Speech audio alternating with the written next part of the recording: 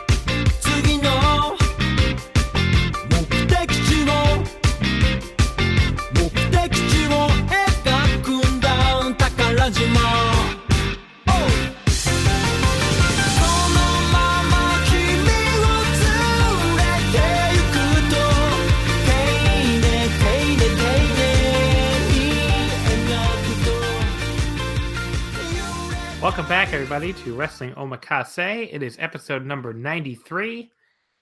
This week, I am very happy to be joined by Mr. Andrew Rich, returning to the program. Hello, Andrew. Hello, John. How's it going? Good to be back. Good. How you safely back in Boston? I am. I left New York on Sunday morning after a few hours of sleep, but I'm back in Boston. Yep. Seems like that's when everybody was leaving. Yeah, I did not want to stick around for Mania, shockingly enough. Really? After, didn't want to go to a 10-hour show. No. My dad and my stepmom actually did go to Mania. I can only imagine what that was like for them.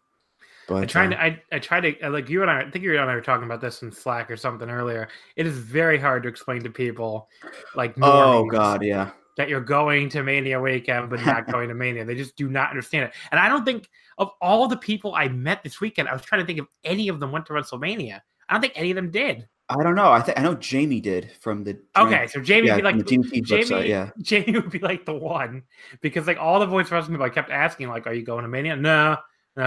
It's like all weekend. So apparently, if I'd asked Jamie, I would have heard a yes.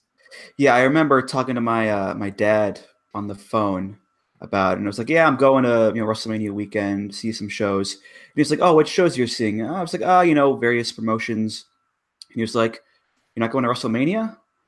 And I go, "No, I'm not going to that. I'm going to see other promotions. There's other promotions running." And he's like, "Oh, they're like different brands or something like that?" And like, no. It's different promotions other than WWE running, but it took him a while to get it, but he got it eventually. So should have been like, I went to see some IPW UK. Yeah. Me and 14 of my closest friends, the entire crowd. Yeah. Some Destiny Fight Club Pro, seeing Kai in a 6-way scramble at House of Glory. Good times. Well, a lot of people actually went. To That's true. Yeah, I'm not joking about that, but yeah. They got like 800 or something. That's nuts, pretty good. But yeah, Destiny Fight Club Pro. I heard 75. I heard 85. Not good either way, but no, whatever. No. I mean, the Euro companies kind of had a rough weekend, except for Rev Pro. Yeah, Rev Pro did some really good numbers. Yeah. Give us the Andrew Rich schedule if we get into these. All right, here we go. Because I talked about my schedule with Quinlan. All right, so my plan was to come in on Thursday to start with Evolve. That did not work out because as I walked into the building, into La Boom, the main event of Kyle O'Reilly versus Austin Theory was literally ending as I walk in the building. Right. I walk in the building, ding, ding, ding, match over. That didn't plan out, unfortunately. But I did stay at La Boom all day on Thursday for WXW and then DDT after that. Next day, I went to WrestleCon, the hotel, for US versus the World, and then Rev Pro. Then I went to TakeOver that night in Brooklyn. And then the next day, of course, was the Supercard at Madison Square Garden. And then Sunday was home. So there you go. Yeah, that's pretty cool. So Thursday, I mean, you were at WXW with me. Mm-hmm. And what did you think of that show? Because that show it was all right. We tore it to pieces on the last episode. I didn't think it was bad. It was okay. I thought a couple matches were pretty good. It wasn't a blowaway show, but it wasn't a bad show, I don't think. Yeah.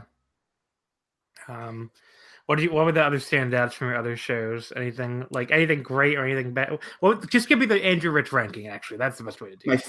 My absolute favorite show of the weekend was DDT, bar none. Yes. It Good was choice. it was for a couple reasons. Number one, just the atmosphere alone was incredible. Just to be in that crowd who they love DDT so much. Like it wasn't like a random wrestling fans wandering into La Boom for wrestling. This was a DDT crowd knowing who the wrestlers were and wanting a DDT show. And just being in La Boom in such proximity to it, it was so amazing. Some of the matches were just incredible too. Like the Weapon Rumble was fantastic. The main event of Takeshita versus Sasaki was insane. I was laughing hysterically at the gauntlet match. I was laughing the whole night really, but it was just a great show overall. And then my number 2 show would be Takeover, because that was just a tremendous wrestling show as well. But yeah, so I think the Supercard will be third, and then those are my top 3, I'd say, of the weekend. And then what rank? Go through the rest. Come on, don't be. All right. I'd say Rev Pro after Supercard, and then US versus the World, and then WXW will be last. So we went to the same exact number of shows too, which is cool, which is interesting. Mm-hmm. But yeah, I think you and I probably would agree, because I had Rev Pro, not Rev Pro. I mean, I had a WrestleCon versus the World towards my bottom 2. Mm-hmm. I think I had it above Evolve, but it was still a good show, though. It was still a good show. It just I like other shows better, to be honest. I think the WrestleCon US versus the World show, I don't know. There's something about it kind of felt flat with me. It wasn't like it was bad. Like the WXW show, I think was bad. Like that show was just like, there was like one match I was really into, and the rest of the show was like, but like WrestleCon US versus the World, I wouldn't call bad. I would just be like, it was just kind of dull compared to everything else. But I'm still happy I went. I still got to see Jiro's entrance. And that was great. Tori and Taurus and Tori, I combined their names. Taurus and Darby Allin were fucking awesome. That was great. That was an awesome match. But Rascals versus Australians was really great too. I love that. I really thought they were gonna fucking die. I mean, that was the matches where I was like the fucking Canadian Destroyer in the apron. I'm just like, can we take this back a couple notches here? Like, I don't want to witness someone break their fucking neck. Which I don't really. It's so funny. I don't have a lot of people have that reaction to Naito Ibushi, which we'll talk about. I don't really have that reaction to them. I don't know if it's just like, I don't know, like fucking 7 years of seeing Naito land on his fucking head. I'm just like, well, this man's neck is clearly made of rubber or something. I don't know what to tell you. So, but I'm sure it's very painful. But I'm just like, I don't know what to say at this point. But yeah, so it's a cool weekend. Definitely, I think some of the stuff about the venue hopping was a little overblown. I mean, the only one that I think was really, really hard to get to was Jersey City. Like, I never tried. But yeah, me neither. Yeah, I was so shocked at how easy it was to get to places. Yeah, like it really wasn't... you hear everything like, oh, it's New York City, it's a nightmare. I was fine. I mean, there was a lot of walking involved, sure, but I was fine taking the train and all that stuff. So yeah, I mean, like traveling between from WrestleCon to NYC Arena in Queens was super easy. It was like a straight shot on the subway. I'm sure it would have been the same for the other one in Queens, La Boom. I think there's a subway nearby. I mean, it just wasn't that hard. The only one that was like difficult was Jersey City, which I never even tried. Oh, I mean, yeah, I imagine so. Yeah. Yeah, but okay, so that's Mania Weekend general stuff, and of course, it was great meeting you at Mania Weekend for the first time. I had a great time hanging out and everything. There was the now legendary karaoke session on Saturday that they already talked a little bit about it on the Super J-Cast that came out, but it was me, you, my girlfriend Nicole, Joel and Damon from the Super J-Cast, and Joel's lovely wife, which was great. I mean, she came very late, but she was a trooper. She was a trooper. Yeah. But it was a lot of fun.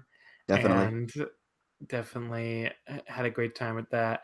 But yeah, so next time everybody has to come to box karaoke. I don't even know if they have box karaoke in Tampa, but they should if they don't. But we'll say. But had you ever been to like a Japanese box karaoke place before that, or no? Never. I've done regular stage karaoke, but never like you're in a room with your friends. I've been done in front of strangers, but never like that. So I know they have it in Boston because I did it in Boston. Oh yeah, definitely. Yeah.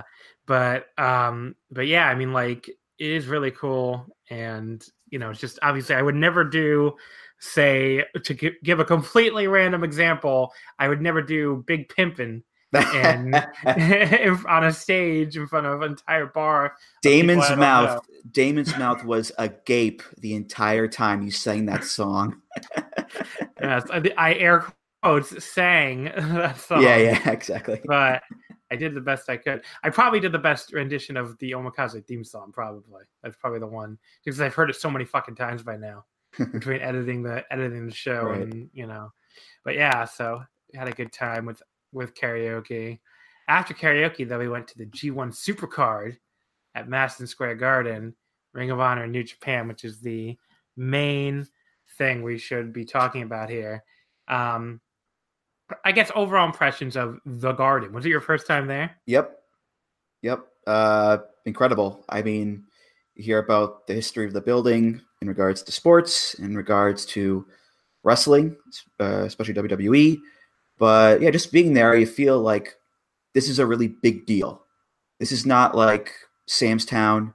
This is not, a Long Beach arena. This is Madison Square Garden. This is a name that wrestling fans instantly know, pretty much the world over.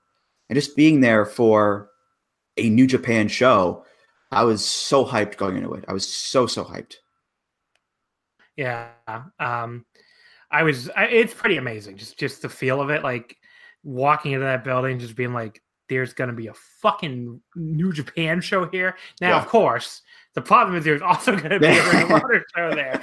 But that did not take down my enthusiasm, especially early on for like the first time you hear Minoru Suzuki's theme like fucking hit, because we made it just in time for the Yeah, we did.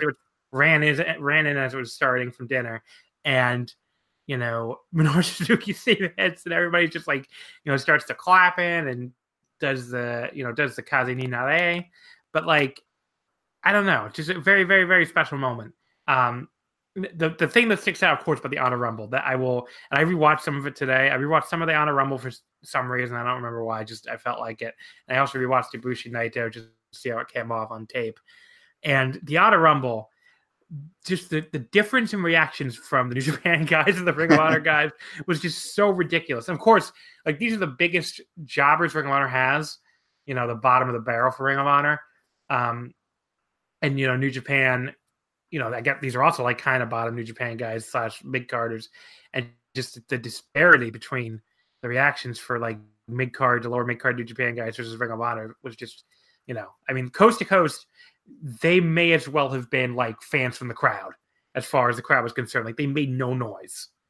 And meanwhile, like, Rocky Romero was getting like but Bad Luck Fale too. Like, oh my God. Pop for Chase Owens, Chase got a nice Owens, pop for him, yeah. Because they have a lot of Bullet Club fans, so that makes sense. But like even like Taguchi, Romero, Yano was fucking over like crazy. Yeah, these people get enormous reactions, and like the coast to coast guys or Red Titus, it's like you could hear a fucking pin drop. It's pretty amazing. Do you have any other memories of the Honor Rumble? It's a pretty basic battle royal, but it was fun enough. It was fun. Just chanting Kaze ni Nare at MSG, I was like, that's an experience. I'll never forget that experience. It was so much great. And yeah, it was just a standard Royal Rumble type of match. Liger, huge reaction. So great to see him. Muta, we kind of had some thoughts in the Slack chat that maybe, Muta might show up if he makes it on time. And he did, and the crowd went bonkers as expected. But yeah, it was a fine Battle Royal Rumble type of thing. Not much to say about it, really. I guess Yeah. Not really a ton to it. Obviously, the ending was incredibly stupid, but like, what do you expect for Kenny King throwing those two out? But I guess they got the heat back at the misspit at the end. Yeah, I mean, I'm sure Liger did not want to win. Like, he's the most unselfish guy in the world, and Muta, I'm sure, like, he didn't care either. He just wanted to be there, I'm sure, as well. Yeah, but it's like yeah. I mean, Kenny King, him winning. I was thinking about this. He kind of had to win because he's from Ring of Honor, and it was for a Ring of Honor title shot. Oh, it is? I didn't even know. It is. It was, yeah. And I don't think any of the New Japan guys would do it. But then again, like, here are the other, like, Ring of Honor guys in the match. You had Kenny King, you had Cheeseburger, Beer City Bruiser, Shaheem Ali, Red Titus, LSG, Will Ferrara, Brian Malonis, Jonathan Gresham, Tracy Williams, PJ Black, TK Orion, Vinny Marseglia, Delirious, and Colt Cabana.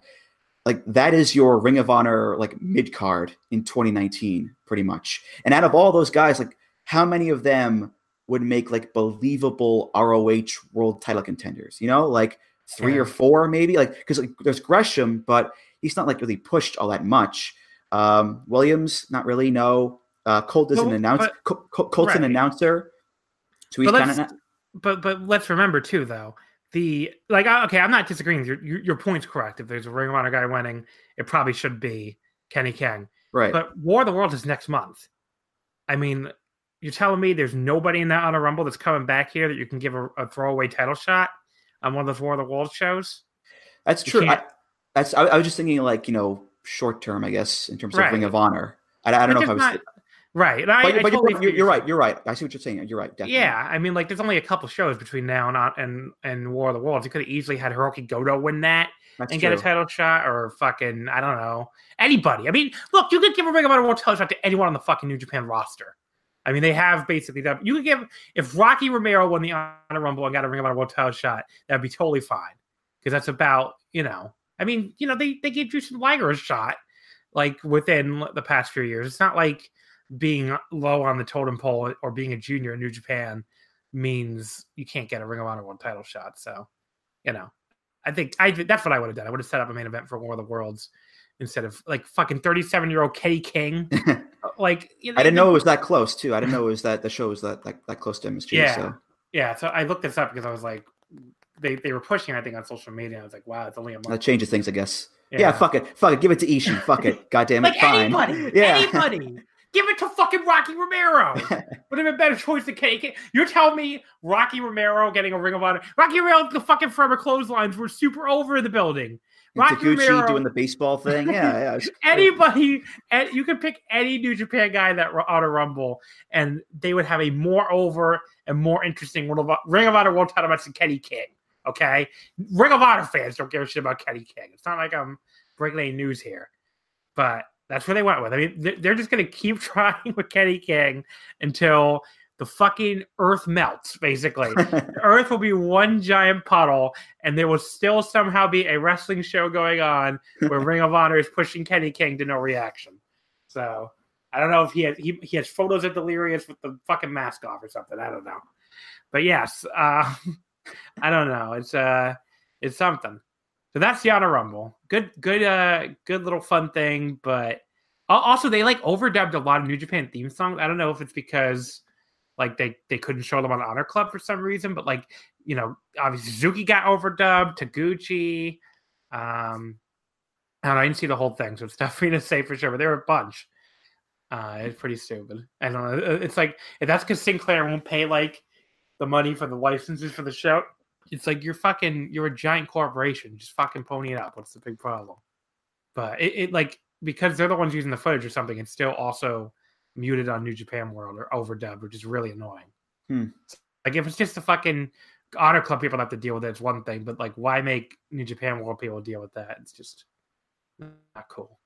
Anyway, but you should be outraged about this, Andrew. You're music of the mat. I know. Here. Listen, man, I'm a little tired. I'm still tired from the trip. All right, give me a break. give me your fury. This is Makabe all over again. God damn it!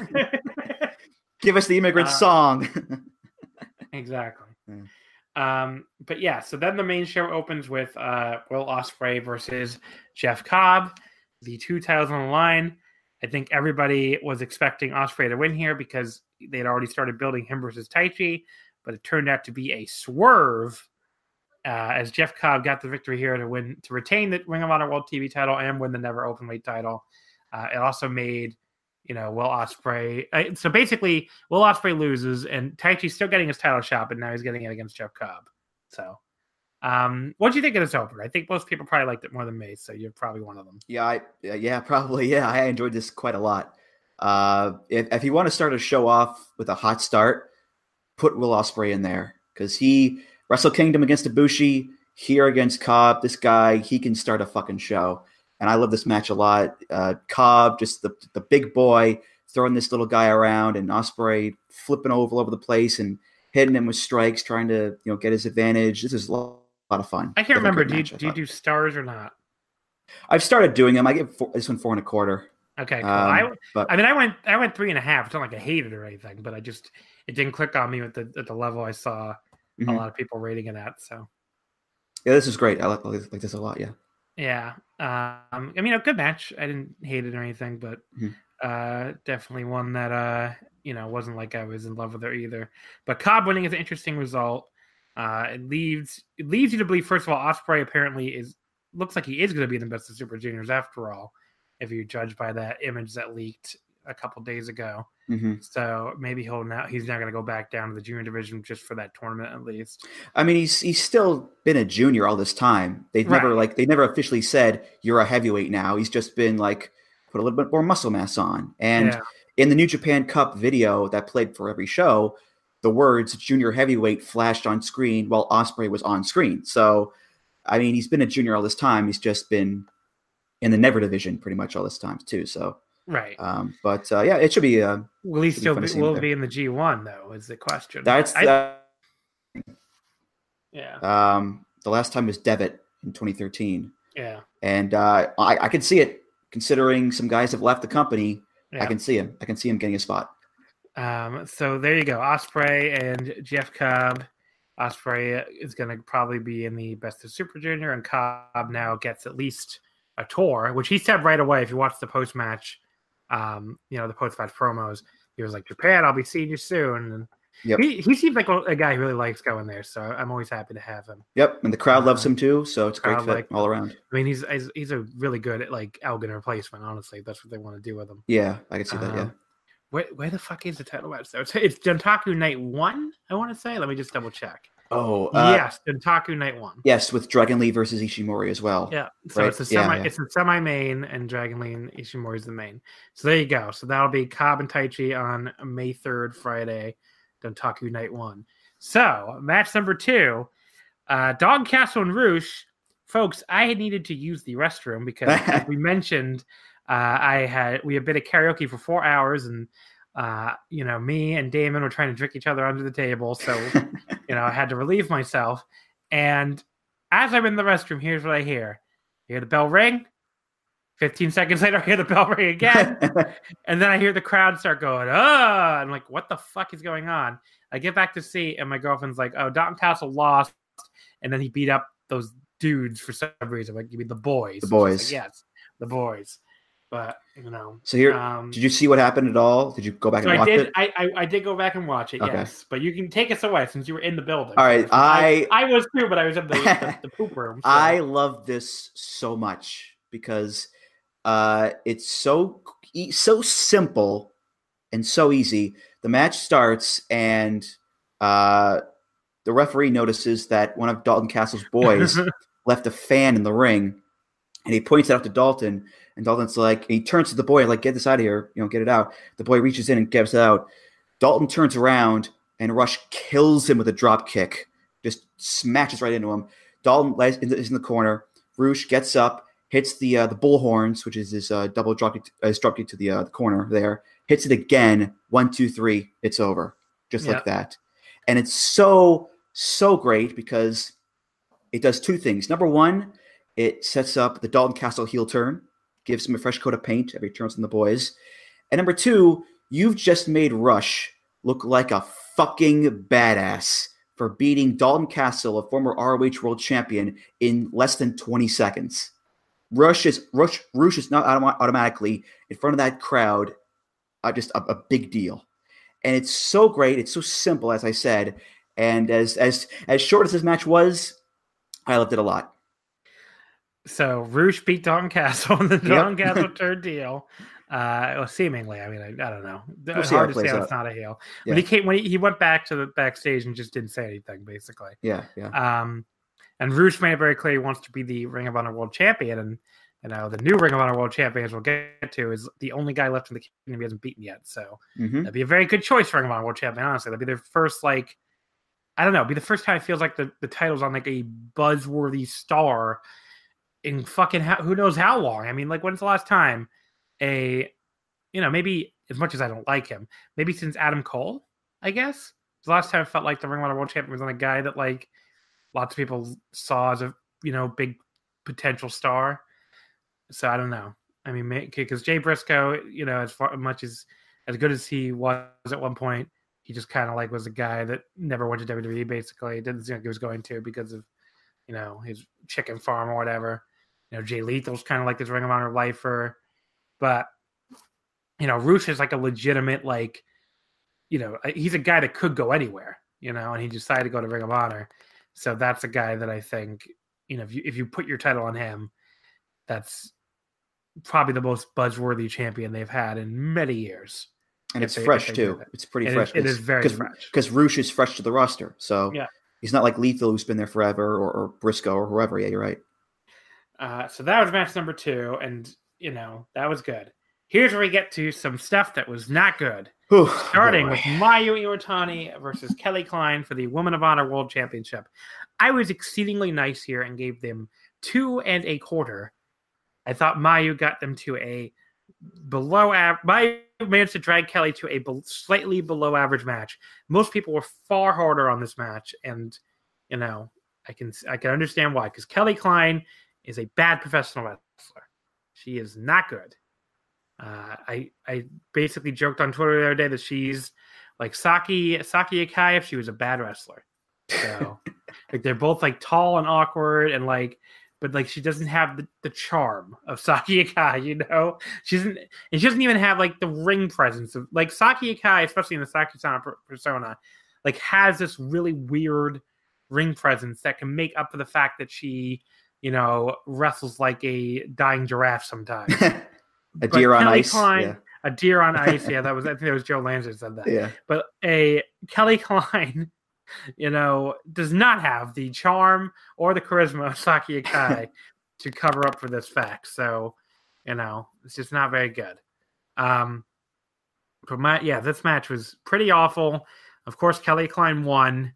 And after the match, the beautiful people came out to the ring. And the Allure, John. Well, yes, they formed the Allure with Mandy Leon, who came down from the announce table to join them in attacking Kelly Klein. So, yes, folks, this is Ring of Honor's biggest show in its history. This is the show to try to make a bunch of people who were clearly there either because they thought Kenny Omega was going to be there when they bought their ticket and or the Young Bucks, or they're there because they're very into New Japan, which is, again, the other portion of the crowd. Make these people want to watch more Ring of Honor in the future. And the first pitch they made, really, of the night, I guess you could say Rush was the first pitch. The second pitch they made of the night was watch some Ring of Honor where you can see Kelly Klein feud with the Allure. No, thank you.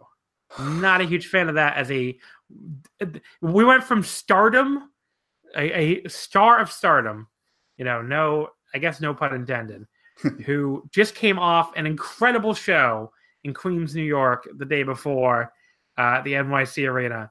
Instead of more of that, we're getting Kelly Klein, the beautiful people, and Mandy Leon. No good. Not a fan. I don't know, Andrew. Do you have any different thing to say about this fucking shit? Not really. Mayu is awesome and adorable and so sweet. She's so good. She's so good too. I just watched her have an awesome fucking 8-man elimination tag the day before with no bottom rope because the fucking IPWK show broke it. Okay. And I watched her be part of that and have an amazing match. And she couldn't do anything with Kelly Klein. And, God bless, Session Moth Martina is not exactly, Ricky the Dragon Steamboat out there. And she did a great job with her. But she can't fucking get anything out of Kelly Klein because Kelly Klein is just on such a lower level. So and here's the thing. Kelly Klein has been wrestling for 15 years. I always think how is she still not good? So when I was doing the preview, I don't know if you know this or not, but because you might have seen it in the Slack, I did the roundtable preview for the show, and my exact words were, "Can Mayu Iwatani get something, out of the very green Kelly Klein. And Sean, resident Ring of Honor expert Sean Shedor, had to be like, she's not green. She's just fucking bad. She's been wrestling forever. And I was like, oh my God, okay. Like, I really thought, I saw her like maybe twice in my whole life. And one of them being at when I went to Final Battle last year. And I really would have guessed, like, if you told me John Carroll, how many years has Kelly Klein been wrestling? I would have said like maybe 9 months or something. Like, I don't know. Like she's a big raw rookie. No, she's been in wrestling forever. She just fucking sucks. So yeah, she took a reverse Hurricane Rana from Mayu, and she took like the worst bump for it. Not a horrific, not like nasty looking, but legitimately a bad bump. Yeah, and it's like how is Yoshihiko a better wrestler than Kelly Klein, a living being? It's like. I don't know. There's just no, I like I said, just watching this after watching a Stardom show, it is almost just like, it's like a sick joke. It's like you could have anybody. You know who was great on that fucking Stardom show? Jamie Hayter. She was fucking awesome in that main event. I haven't seen a lot of her, but I heard her Stardom stuff was good. And I think I did see her during the 5-Star Grand Prix, and she was good. What the fuck is Jamie Hayter doing? You can't try to bring her in from the UK, Like, there's talent out there. It's not like you can't fucking do. Why are we doing this fucking bullshit with Kelly Klein and the Allure? What is the fucking point of this? AEW, who, anyone listening to this knows I'm not exactly a All Elite Wrestling stan. But if you compare what they're doing with their women's division, and they are not even a fucking promotion yet, versus what Ring of Honor is doing, it's like, it's ridiculous. It's like AEW just went out and signed Hikaru Shida, who's like maybe the best freelance Josie wrestler on the planet, and they just were like, okay, let's just go sign her. Now, it helps that Kenny had a personal connection with her, of course.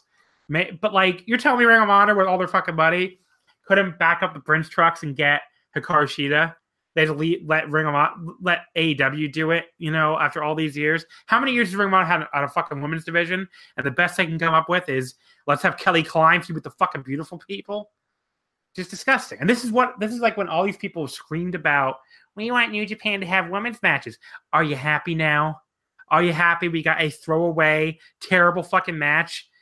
Match 3 of this MSG card? Because this is probably about what it would be, too, if New Japan Pro Wrestling did it.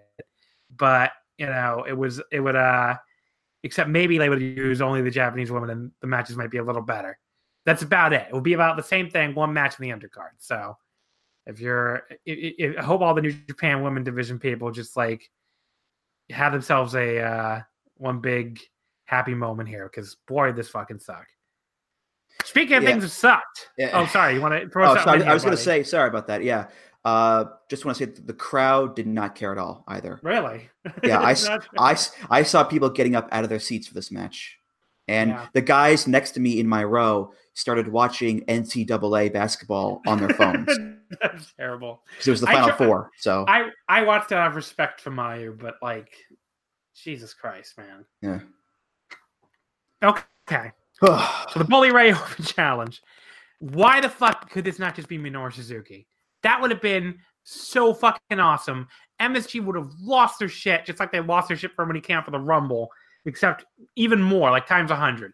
Instead, we got Flip Gordon after Juice Robinson attacked backstage, because God knows, I mean, the crowd did love Flip Gordon. I have to give him that.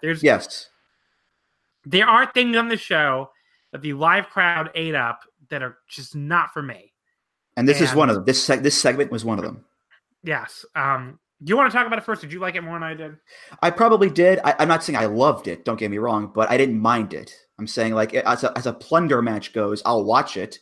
I'll be fine with it. I didn't hate it. I didn't love it. It was just there for me. So whatever. I mean, plunder in the building, it was really over. Yeah. It's just not.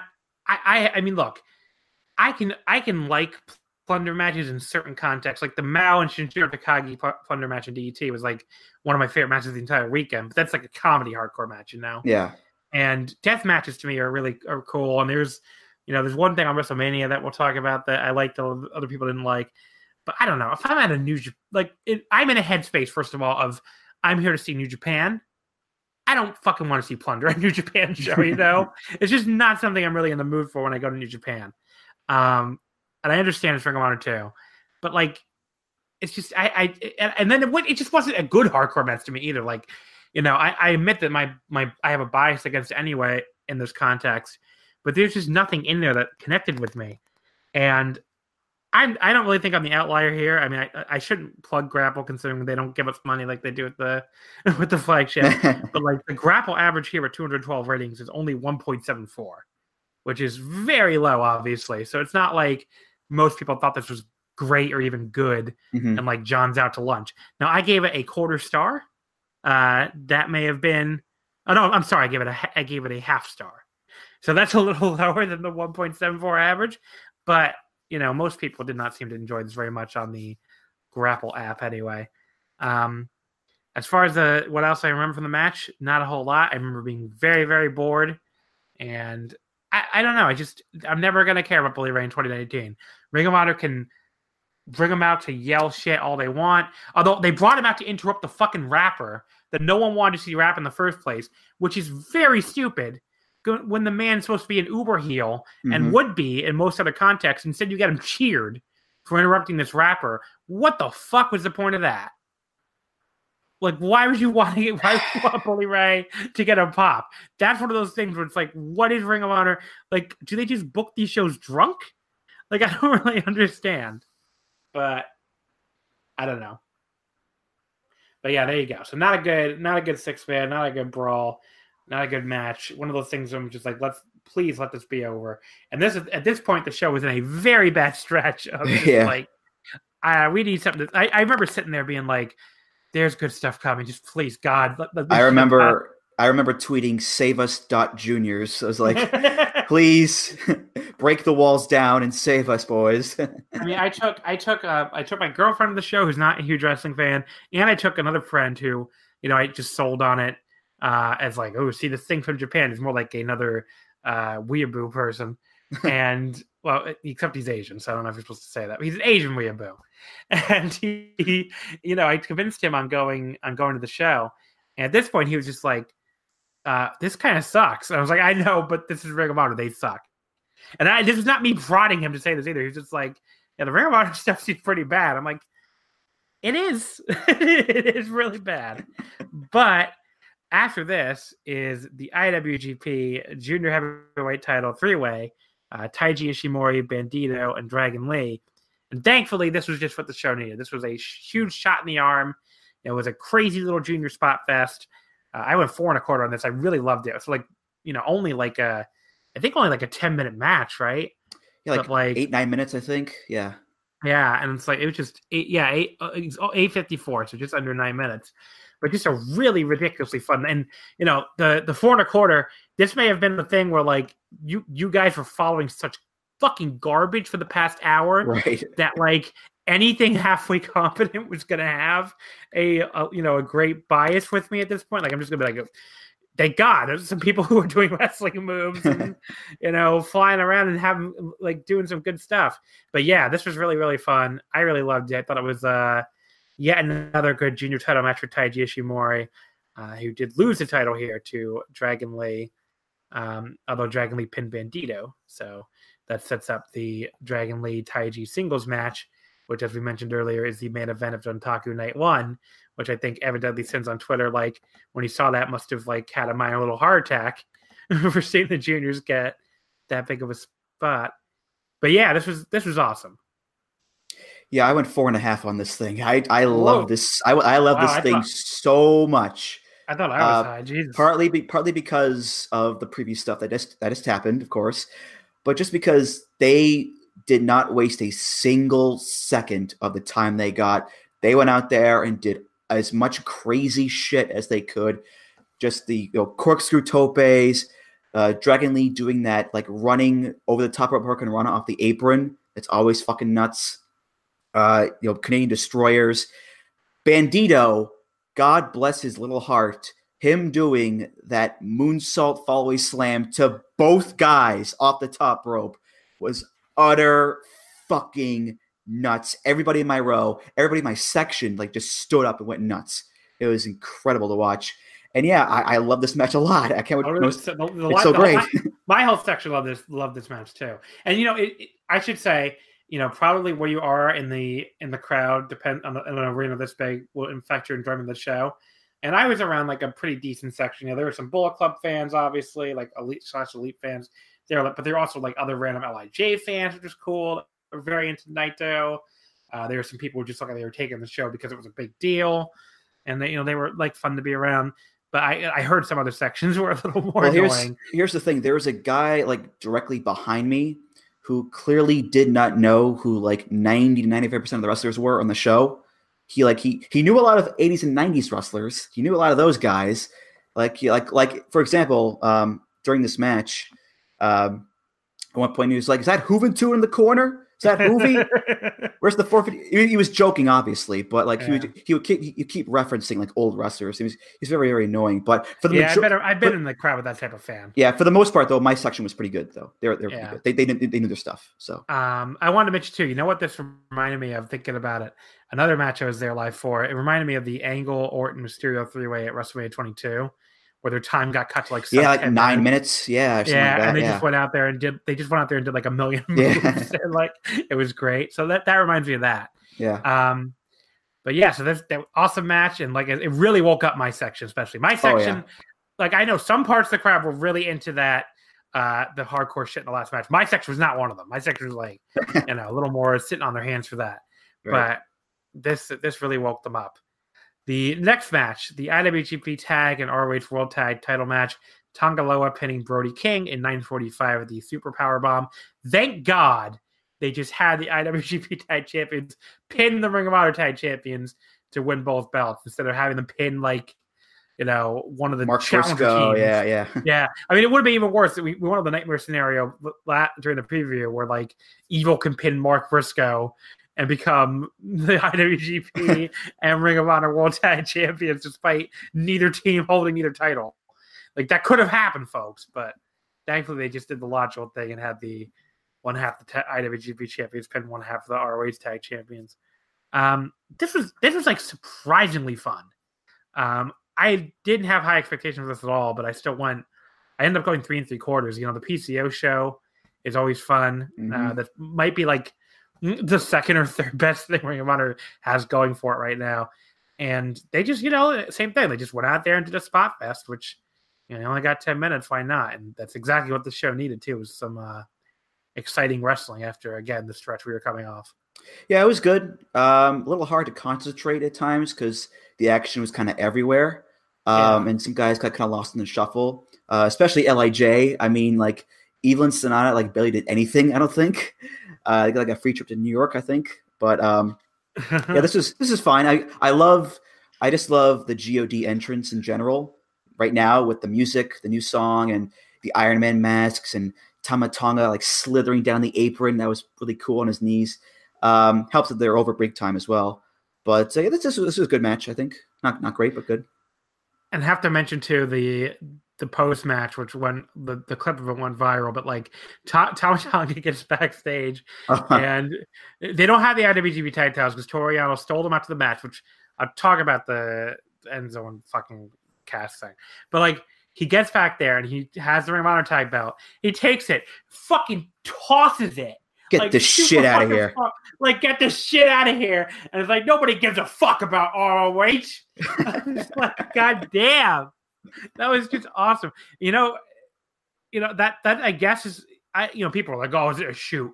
I'm sure it's not a fucking shoot. I'm sure it's to make them heels to Ring of Honor fans if they come back to defend them next month. But like, it was probably like, want to call it like shooting on the square for him. I fully believe that Tama Tonga probably does not give a flying fuck about being one half of the Ring of Honor. He put a little truth in that statement, I think. Yes. And B, it's probably not a shoot. It's probably to set up a match or whatever. B, it sure as fuck makes him a baby face to me. And to the many other fucking New Japan fans that had to sit through half a shitty Ring of Honor show. So, yes, Tama Tonga with the fucking belt toss. End zone cast thing. I don't even want to fucking talk about that. Here's what I'll say about that, okay? First of all, Ring of Honor, go fuck yourselves. Hiring a fucking accused rapist who, on top of being a complete fucking piece of shit in almost every single way possible is also a goddamn terrible wrestler. You're not even bringing in a terrible human being who is going to improve your cards and make your fucking shows better. That would still be terrible. But at least I would be sitting here like, well, he's a terrible human being, but, I get it from their perspective. They're desperate for talent. No, he's a terrible human being, and he fucking sucks. Okay? So I just said I wasn't going to talk about it because I knew I was going to get this fired up. Fuck you, Ring of Honor, for bringing in Enzo and Cass. Fuck you for ruining Hiroshi Tanahashi's pop because the entire goddamn crowd was too busy trying to figure out if that thing was a work or a shoe. Which, by the way, I thought it was a work the moment that nobody... Like, at first, I kind of think it was a shoot because, I guess from my vantage point, I couldn't really see if they were working the punches or not. Enzo did do the thing at Survivor Series. But once the security did not come over when there were no security guard. Exactly. Yeah. Exactly. It could have been a shoot for like 10 seconds. Once security doesn't come over, it's obviously a fucking work. And I had people tweeting me like, oh, well, they're not showing it on camera and trying to convince me it was a shoot. But like, no. I mean, come on. If it was a shoot, then Madison Square Garden had the worst security in history. So there you go. Fuck ROH for this. Apparently senior management was like really, really like pushing for it. But, fucking Enzo and Cass. Are you fucking kidding me? That's going to be on your fucking shows going forward. Enzo and Big Cass. Like, I'm sure there are some people who want to see it. But, God.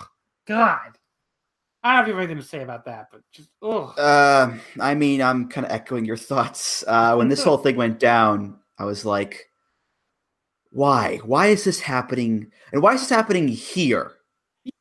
This is not, Final Battle. This is not, Best in the World featuring, a few mid-card stars of Ring of Honor. This is a show in Madison Square Garden, the biggest Ring of Honor show ever, the biggest New Japan USA show ever. And it's a show that is co-branded. This is not just a Ring of Honor show. This is a New Japan show. This is their name, their logo is firmly on the banner here. And Ring of Honor decides to just take a giant shit in Madison Square Garden with this. They do this. It's like, what are you doing? Why? What is the purpose of this? If the purpose of this is to get people talking, is to like drum up like, online buzz, this is not good.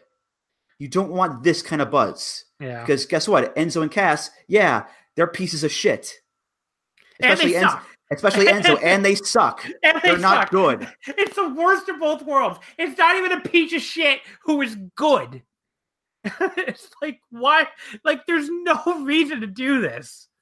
Like, literally no reason. And as such, when the next match happened, which, oh, by the way, it wasn't Mayo versus Kelly Klein. It wasn't the Bully Ray Open Challenge. The next fucking match was Hiroshi motherfucking Tanahashi against Zack motherfucking Sabre Jr.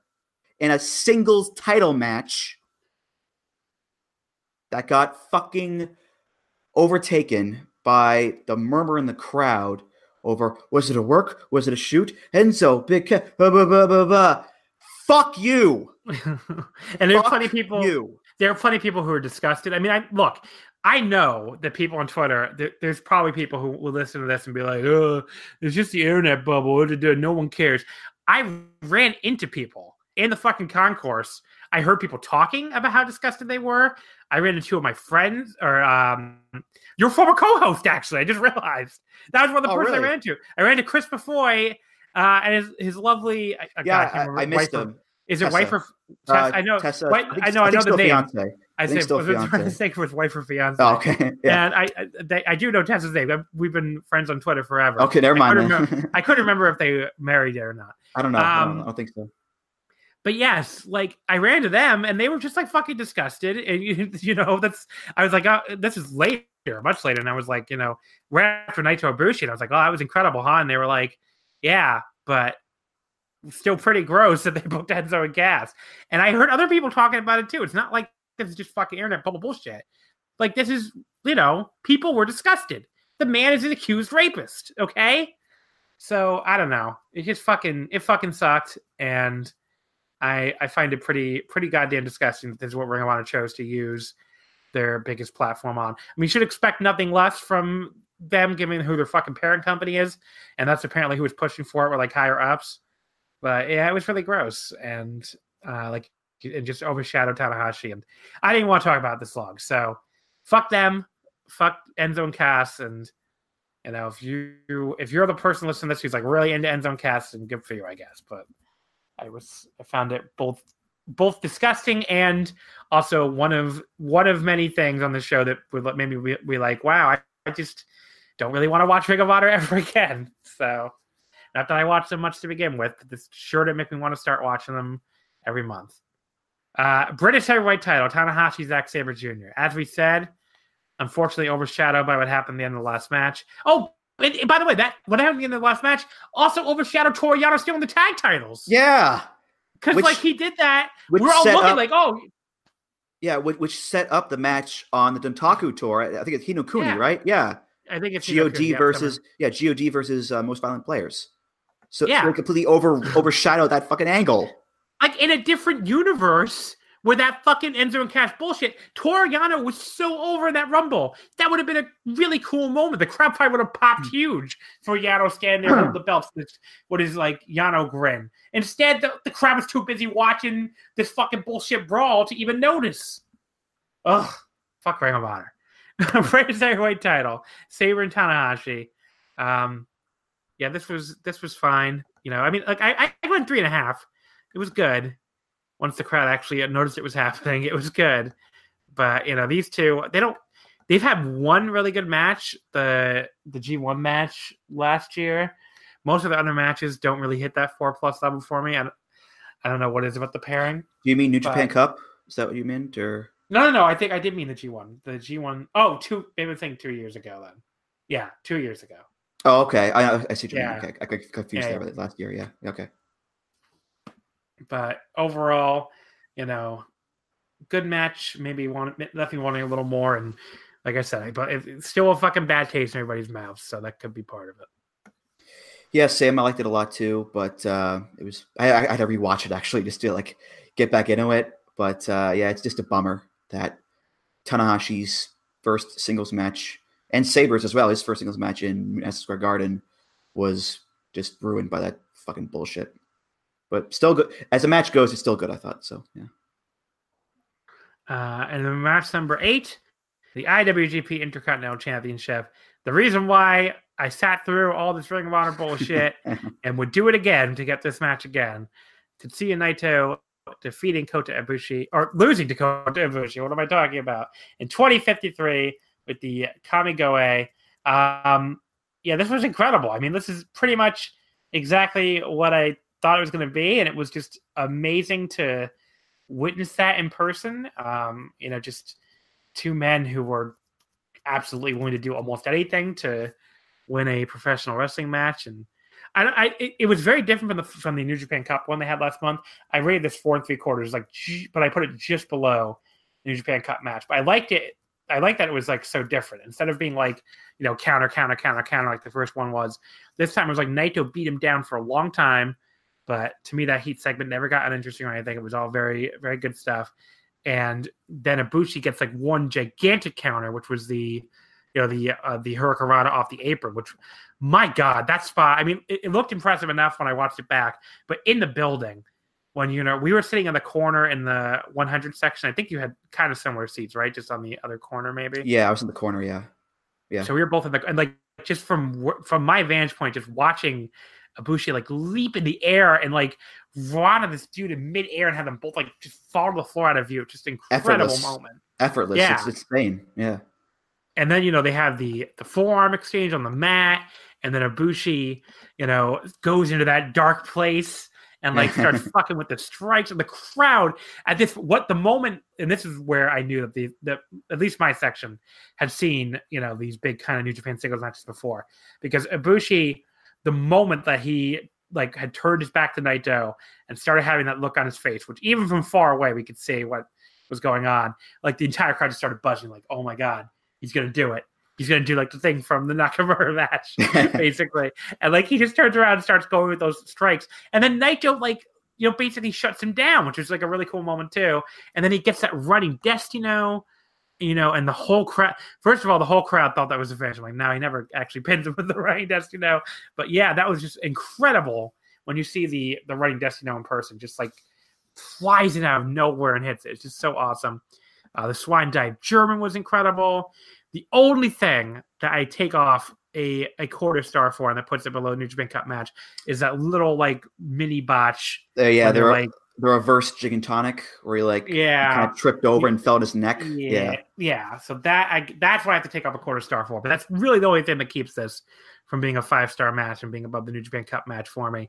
And I just thought the finish was perfect, where you're fighting so hard for Naito, especially for a Naito fan, for him to like break out of that power bomb. He's punching away, and Ibushi just fucking drops him on his head anyway. And then after that, hits the Kamigoye and gets the pin. It was just I wanted him to kick out so bad, but. I thought maybe Naito retain here and they'd do the rematch at Dominion or something, but Ibushi gets the win. Absolutely incredible match.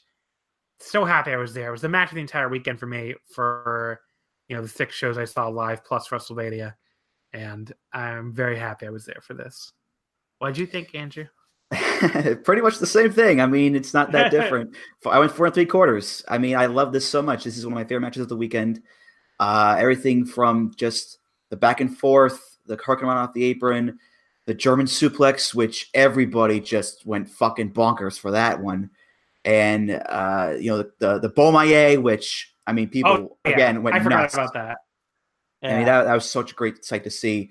And yeah, Ibushi getting the win, man. It was, I was the Ibushi guy. Can't help it. I just love the guy so much. And when he won the title, I was like, he won. I stood up and I was like, he won the title. He won the title. He did it. He did it. And the crowd was going nuts, and it was just it felt so special to just be there and see A, that match, which was just fucking crazy, and B, to see Kota Ibushi finally win the IC title. And on his third try. On his third try, and a title that, his heroes that Tanahashi Nakamura held, and he's now the champion. It's like, this is why we traveled 4 hours, This is why. Come on, baby. I texted Rich right after, like, that match fucking ruled. And he was like, I'm standing and pacing, baby. I'm standing and pacing. Oh, man. It's so good. It's very subtle, but I loved when Ibushi came backstage, the complete contrast from how Naito treated the belt even now when he would drag it along. He was like hugging it like he hugged the belt in the ring. Yeah. Yeah, that too. But like he's still hugging it when he gets backstage, and he's like just holding it to him as hard as possible. Now, here's what I will say about Ibushi winning that I don't like.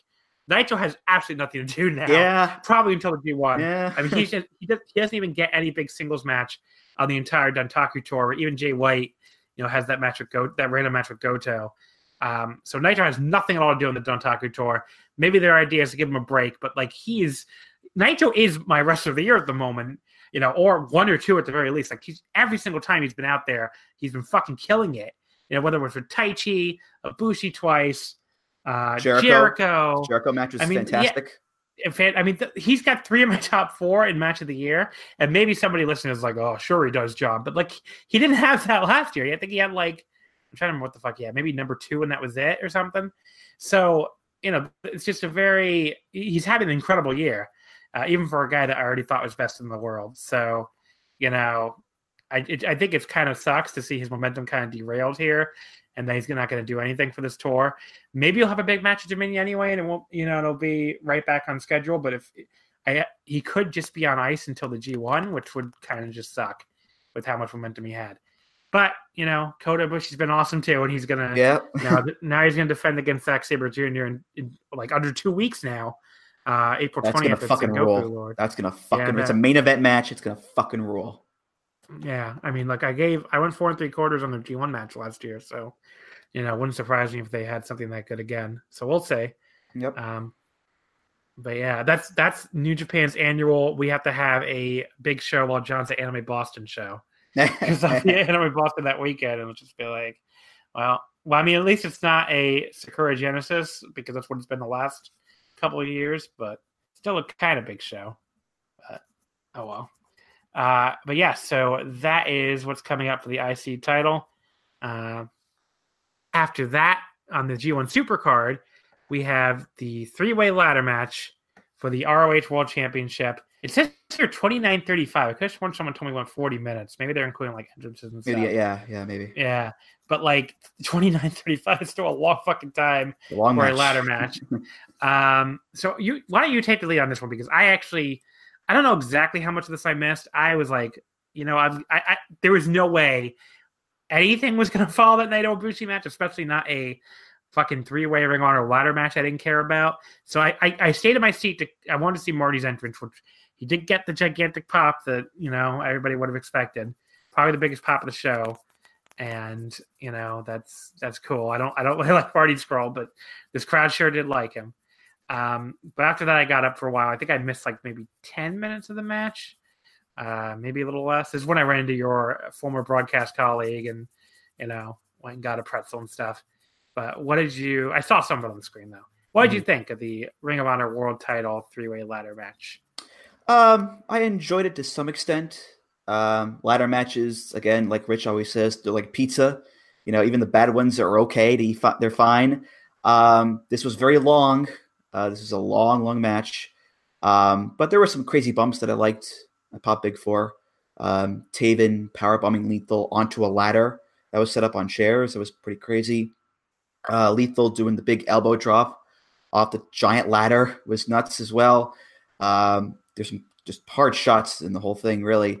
But yeah, it was pretty long, and I wasn't really that invested in it, I don't think. But yeah, I'd say it was fine. It was fine, pretty good ladder match. Good to fine, or good to really good, I should say.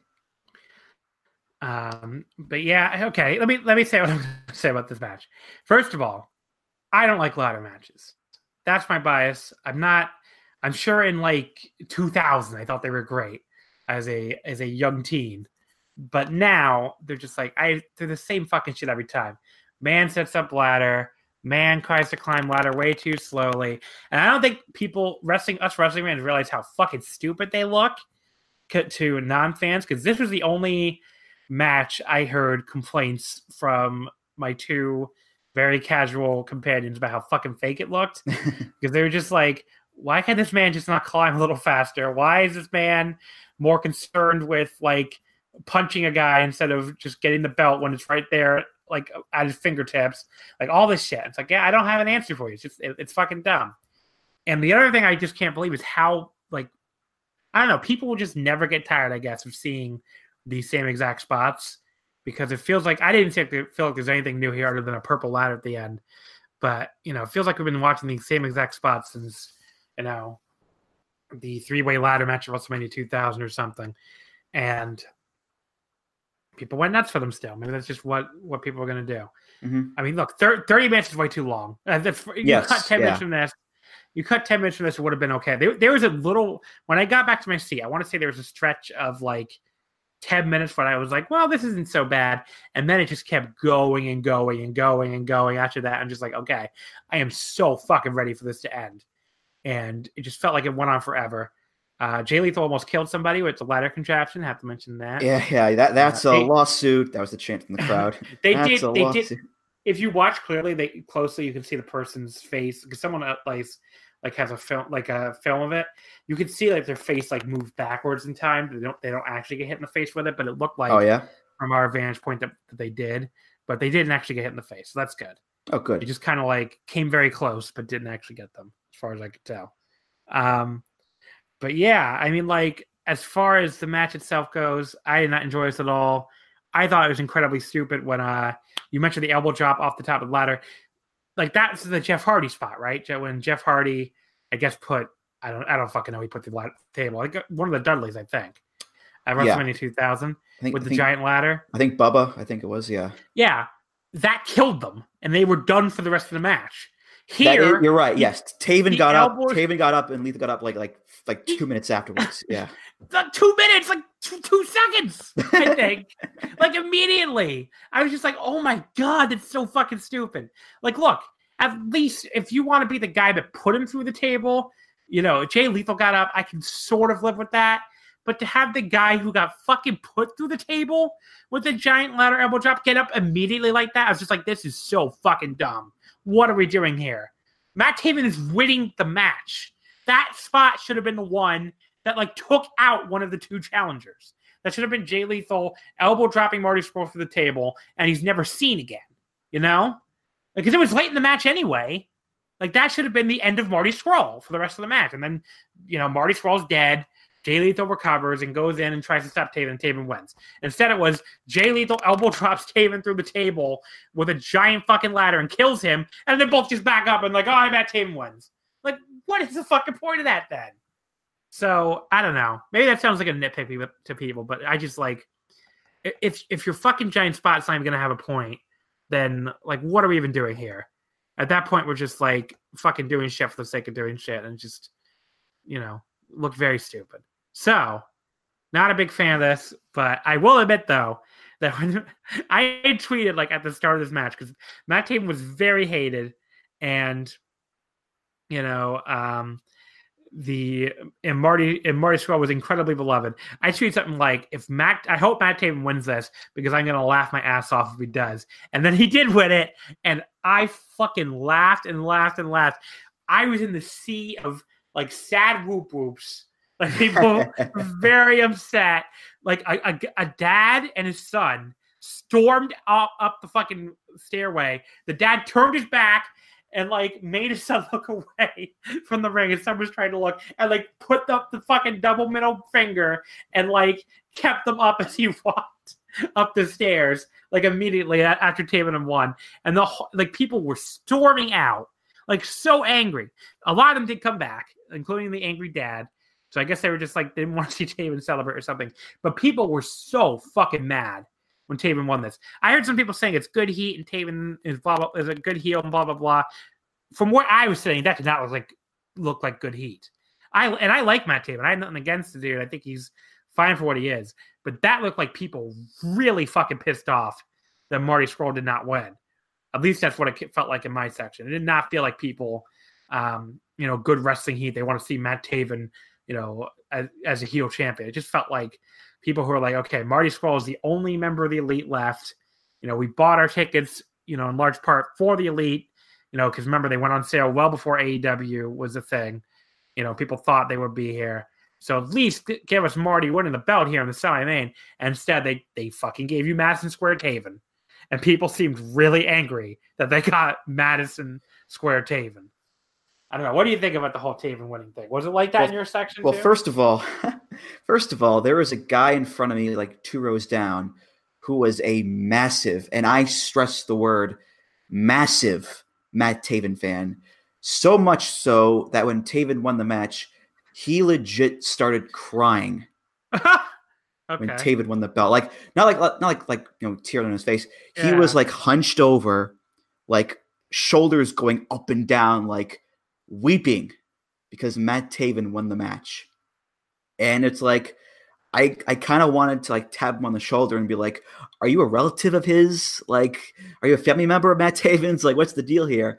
But yeah, I mean, Taven winning. To me, I had no problem with the guy as well, like you do. But he's fine. He's fine.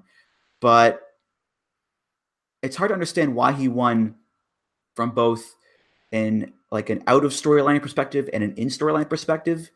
Because on the one hand, Marty still has time left on his contract, and he is clearly the guy in that match with the most buzz on him. Like, people love Marty Scurll, and if you're gonna have Marty, for the rest of the contract, put the belt on him, build him up as the guy, and then you can have Taven win the belt off Marty when Marty's contract is up and make Taven the star that way, as opposed to, having Scurll just stay there until the end on his own without the belt. And also in storyline, Kenny King won the Honor Rumble. Kenny King is a heel.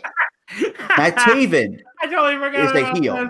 They're going to actually headline a show with Matt Taven and Kenny King. And not only that, Marty Scurll just spent the past few months feuding with Kenny King. You would have had a built-in title match right there, because the last time Scurll wrestled King was the anniversary show. Scurll cheated to win the match. He hit him with the umbrella.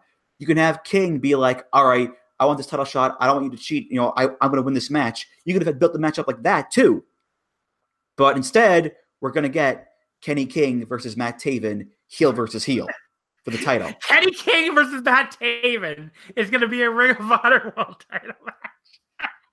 Oh, cackling! I mean, this is basically me after he won. I was I stood up and cackled. I sat back down and cackled. I'm sure the people who were like so pissed love me, but like I was like fucking dying with laughter when Matt Taven won, and like I don't know. I just found it the funniest fucking thing in the world. I can't even really explain how like long I laughed for, but yeah, Madison Square Taven, it happened. I really did that. Look, Marty Scurll. I get if the idea is we don't want to put the belt on this guy because he's leaving us, later this year anyway. I don't even necessarily like disagree with that line of thought. I think in hindsight, though, because I argue that too. I'm like, well, maybe they shouldn't put the bet on Marty if he's just going to leave. But I think in hindsight, they should have put the belt on him here and then have him lose in a month. That's what I would have done, because the crowd, it would have been like a great moment for the crowd. The crowd would have gone crazy, and then he could just, if you want Matt Taven to beat him for it in fucking, Bumblefuck, Iowa, where the fuck they're running next, then go ahead and do that. But I would have given the Marty, like in the hindsight of what happened here and how fucking rabid this crowd was for Marty and how much they clearly were like dying for him to win this match. And, the fact that they were going to get Kenny, who they popped huge for in that IWGP title pre-match graphic. They didn't get the Young Bucks. They didn't get Cody. They didn't get Paige. Just give him Marty winning the title, Mm-hmm. And again, I am not an elite stan. I'm not even an elite fan. But, like, I could read the room. And this room really wanted Marty Scurll to win this fucking title. And they just, they gave him Madison Square Taven. So I don't know if that's going to make these people want to come back to Ring of Honor, honestly.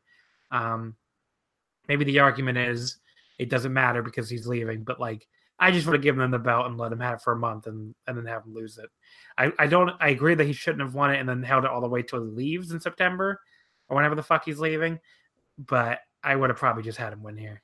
Best in the world is in a few months. You can have him drop him then, Yeah. There's like a bunch of shows in between. So just or have him drop it next week if you want. Whatever. Just give him that moment in the building, I mean, like, they have a show next week. Just fucking have him drop it there if you want to. I just would have given him the moment at least of winning the title and like right and having the crowd go absolutely crazy. But they didn't do it. They gave us Madison Square Taven. So that's fine, I guess. The main event, Jay White defeating Kazuchika Okada in 32-33 at the Rainmaker. Scratch that, reverse it, please. Okada defeating I keep saying this. Why does it say first? Okay, when I read off the Ring of Honor website or the New Japan website, like it puts first defense there, which makes me think it's saying he won and like successfully defended. But yes, obviously Okada beat Jay White to become the 69th IWGP Heavyweight Champion in 32-33. I think I even said with the Rainmaker. So no, Jay White did not have a Rainmaker on Okada and pin him.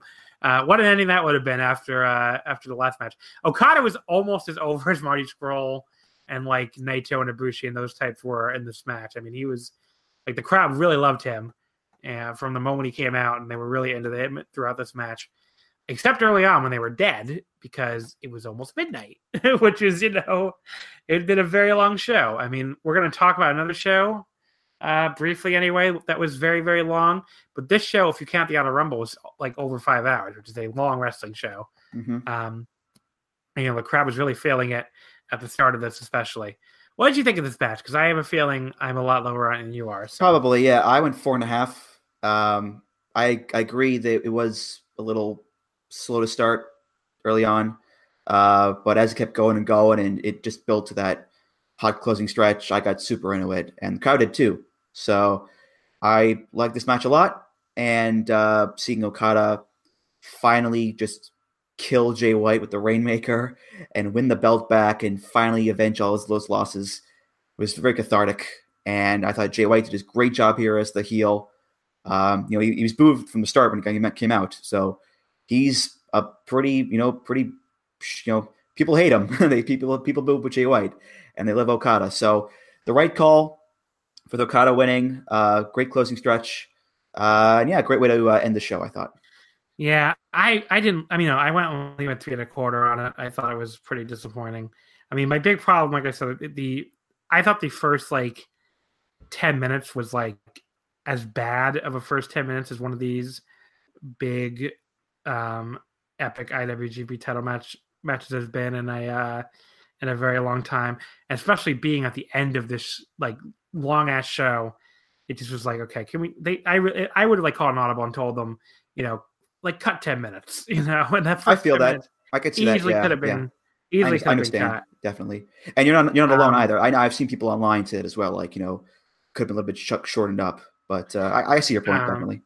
and the spot where like Jay White was countering by just like stumbling on into the corner and sitting down like a toddler, and doing that again for the count of the Rainmaker, it just looked so stupid. Um, I don't know. It was the first. I mean, I actually think the first 20 minutes were really, really boring. The last 12, I guess, were good, and that's what like elevates it up to even like 3 1/4 level. But they weren't like blow away either. Like I didn't think it was a great reversal finishing stretch. Like to me, if you want to see an amazing Okada finishing stretch, it's from Okada Sonata in the New Japan Cup final, which I thought was which is my match of the year still at the moment. And I thought that was an amazing like Okada finishing stretch. This was just like, I don't know, like it was good, but like it didn't have that like it didn't have the smoothness of Okada Sonata. It didn't have like the way it was clicking, and just everything clicked with that finishing stretch. This was like, yeah, it was good, and I was into the way the remake that when he countered into the Blade Runner, but like I don't know, it didn't feel like it clicked on that same level to me. But yeah, I mean, like still a good end to. I mean, it's Okada winning. The crowd was very, very happy. Yep. And that was still felt like a really good end to the show. But overall thoughts, I guess, I don't know. I mean, I put it as my third favorite show of the weekend behind DDT and Stardom. To me, there's a big gap there because those are two amazing shows, and this was half a pretty damn good New Japan show. Although, again, with a main event, I would have found disappointing even on a regular New Japan show. And then half, like, one of the worst wrestling shows I've ever seen. So, altogether, I would, the Ring of Honor half, obviously. So, altogether, I would call that, like, the experience of being there and being in the Garden elevates it to, like, a good show. And I don't regret being there. And it still had, my number 3 match of the year. But, God, that Ring of Honor stuff was so bad.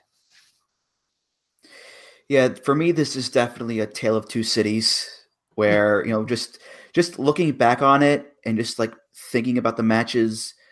Yeah, the New Japan matches, loved them. Great stuff all around. Good job, New Japan. The Ring of Honor stuff, not so much. It's very disappointing. A lot of like, why are you doing this? Why is this happening? Kind of reactions. I think it's kind of telling that my favorite like pure Ring of Honor thing on the show was Rush Dalton Castle. Maybe a little telling there, like legitimately. But I don't disagree. I don't disagree at all. Yeah, but I don't know. I'd say it's still my third favorite show of the weekend, considering like, yeah, it's MSG, it's New Japan. It's Okada standing tall with the belt. It's Ibushi and Naito going fucking nuts. It's Tanahashi and Sabre, doing what they can out of the circumstances and still having a pretty good match. It's Dragon Lee and Taiji and Bandito going fucking bonkers in 8 minutes.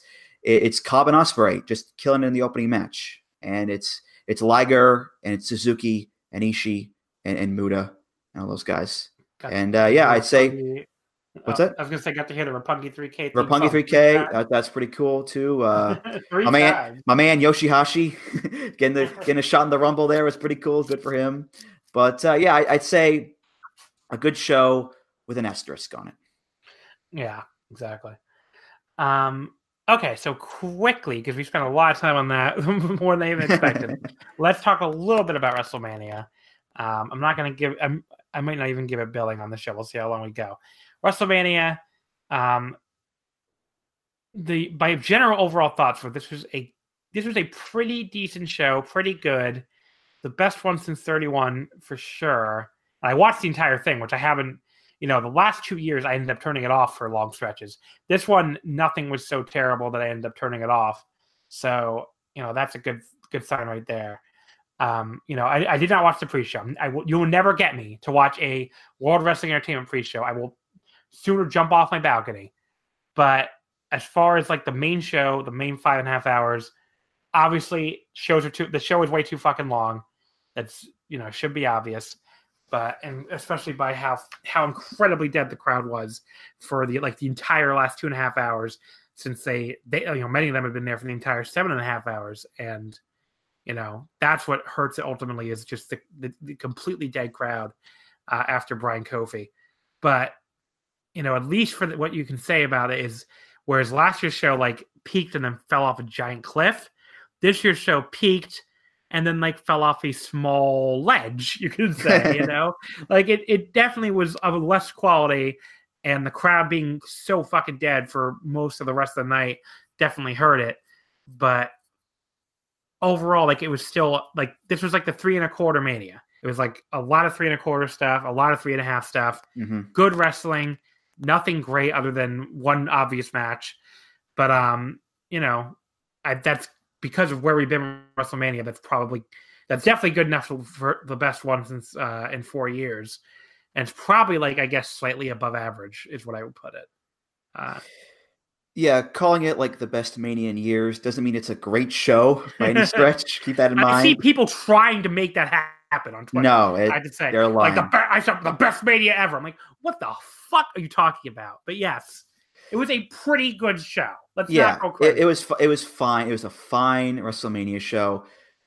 Very long. So, and keep in mind, I got home after a 4-hour train ride on 5 hours of sleep, and it's oh god, I got to watch 8 hours of Mania. Oh god, so it's oh god. But I was pleasantly surprised by how much I was okay with it. Nothing was terrible. Nothing was downright oh god, what Roman and Drew was pretty fucking okay. But even that wasn't oh my god, what is this garbage? Even that was okay, this is very boring. I don't really like it, but it's not I wouldn't shut it off right away. I got disgust. Yeah. But yeah, this was very much a show that was okay, it's going along. Whoa, that was fucking amazing. Yeah. And then back down. Okay, it's blah, blah, blah, blah. Okay, blah, blah, blah, yeah. But yeah, it was a giant just spike in the middle, and then kind of treading water the rest of the way through, pretty much. Yeah. So Brian and Kofi, I went 4.25. I put it I don't know, number 4 or 5 on my overall weekend. It was a really awesome match. Even better moment, just having Kofi win. But obviously, that was the one awesome match I was alluding to. I went 4.75 on it because I loved it a lot. I guess, yeah. It's just it hooked me. It hooked me deep. Now, did you have it higher than Naito Ibushi? No, I don't think so, because I was there for Naito Ibushi. So the live bump kind of took precedence over that. But I still loved Bryan versus Kofi a lot. It's my favorite main roster WWE match in a very long time, I'd say. Yeah, I mean, it's my match of the year for them for sure, for WWE. I mean, right above Asuka and Becky from the Royal Rumble, which I went 4.25 on too. Mm-hmm. But yeah, I mean, that match was awesome. Yeah. Hunter and Batista, I know some people really hated. I actually liked it. I went 3.5 on it. I mean, that, for a fucking Triple H WrestleMania match, that's probably one of its best in 20 years or something. I really dug all that fucking deathmatch sauce shit at the start, with them pulling out the nose ring and going after the fingers. That shit was sick. And Batista bumped like a madman. Oh god. But just, I don't know, the fucking, if they could just put a fucking gun to this motherfucker's head and tell him you're going 15 minutes tonight, this could have been awesome. This could have been 4+. But because Hunter Hearst Helmsley has to have his goddamn long ass match, that dragged it down, because it did drag. I was really feeling 4+ for a little while. And then it's okay, well, this is just going on way too long now, and I have to go, only 3.5. But yeah, I mean, it was the start of it was awesome, and Batista just fucking bumped like a crazy person throughout when he did not have to do that. I mean, he is a legitimate movie star at this point and could just show up and get a paycheck, and he fucking killed himself to make that match interesting. So I wanted to give that a shout. That was good, a lot better than I was expecting. Yeah, and he retired right afterwards, actually. Oh, he did retire? On Twitter, yeah. Which I thought was nice. It was nice that he gave Kurt the spotlight on Mania itself, and kept the retirement to Twitter. I thought it was pretty nice gesture from him. I didn't even realize he retired. Wow. Yeah. But yeah. So, is there anything else in the show that stands out to you? Because I mean, the main event, I went 3.5 on it. That might have even been generous. I was into I will always be into women beating the shit out of each other. It was just pretty brutal.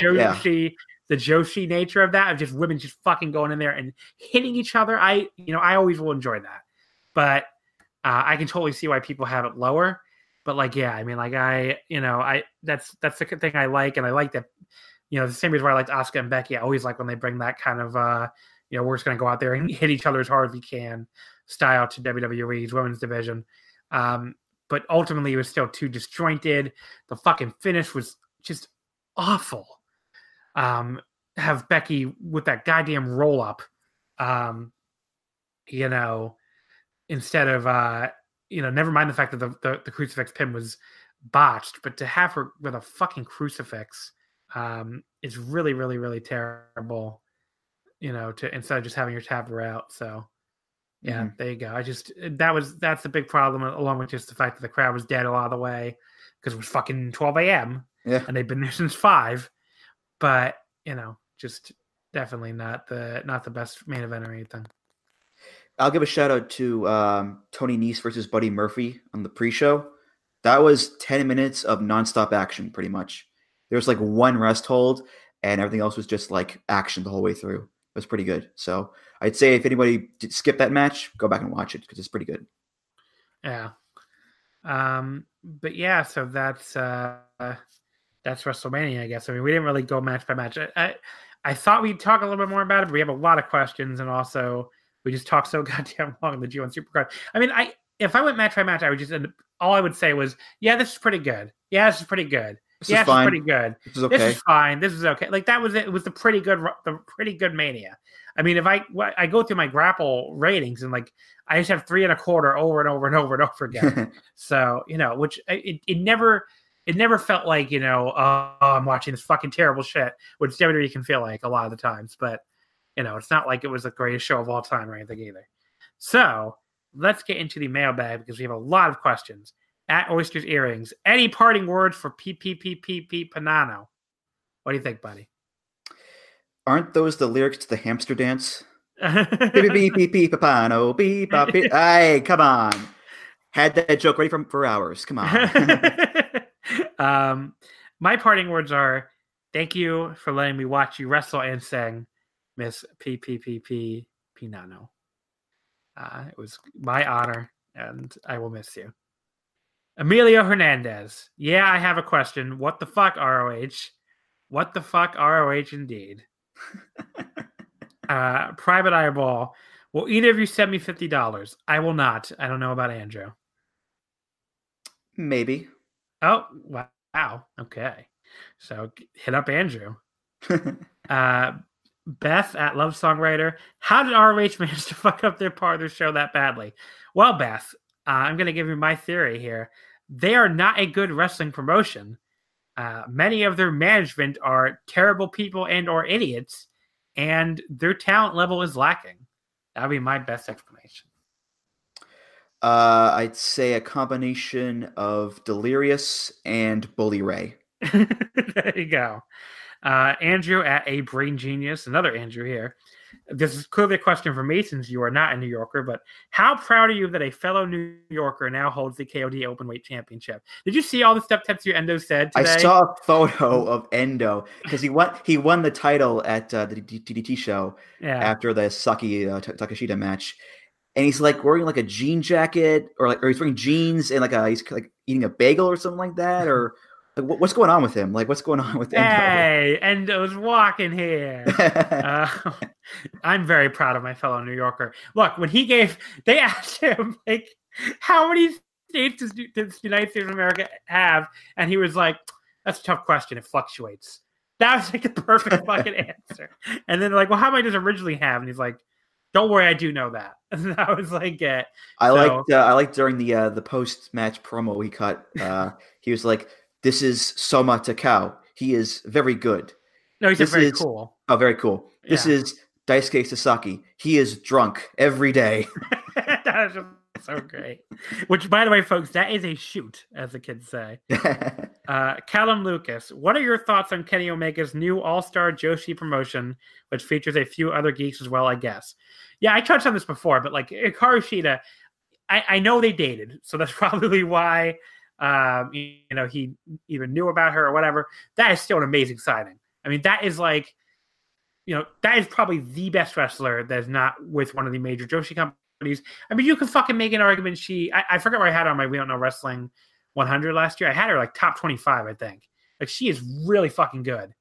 And, she, to me, is almost like a prototypical ace. She's, very good looking, which always counts for a lot, especially in Joshi. She is an incredible wrestler. Really, really good.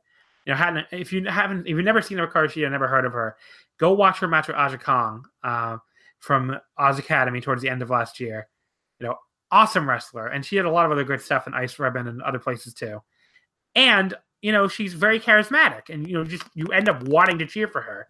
And she carries herself like, a champion and an ace. So like, if the idea is, I hope the idea is to make her the ace of that division because she would be absolutely perfect. So it's a great signing. And, the women's division is coming along. I don't know if it's coming along better than the men's division because, they have made some, other than the elite guys that are, some of them I'm not really into. They have made some other signings I think are pretty good. If Darby Allin goes there, I think that'll be a great pickup. And he just finished up with WWN over the weekend and has been on Being the Elite before. So I think people might expect him to go there. If he does, that'll be a good pickup. But yeah, the women's division looks like it's great. And if Kenny keeps signing more Joshi people, they're going to have the best women's division for sure. Do you have any thoughts on this, Andrew? I've seen one match of hers. It was the Aja Kong match, and it was fucking awesome. So thumbs up AEW. Yeah. At AWQ 1985, do you prefer indoor arenas or those open air stadiums for big wrestling shows? Yeah, I don't have an answer to this because I've never been to one of the big open air stadiums. Yeah, me neither.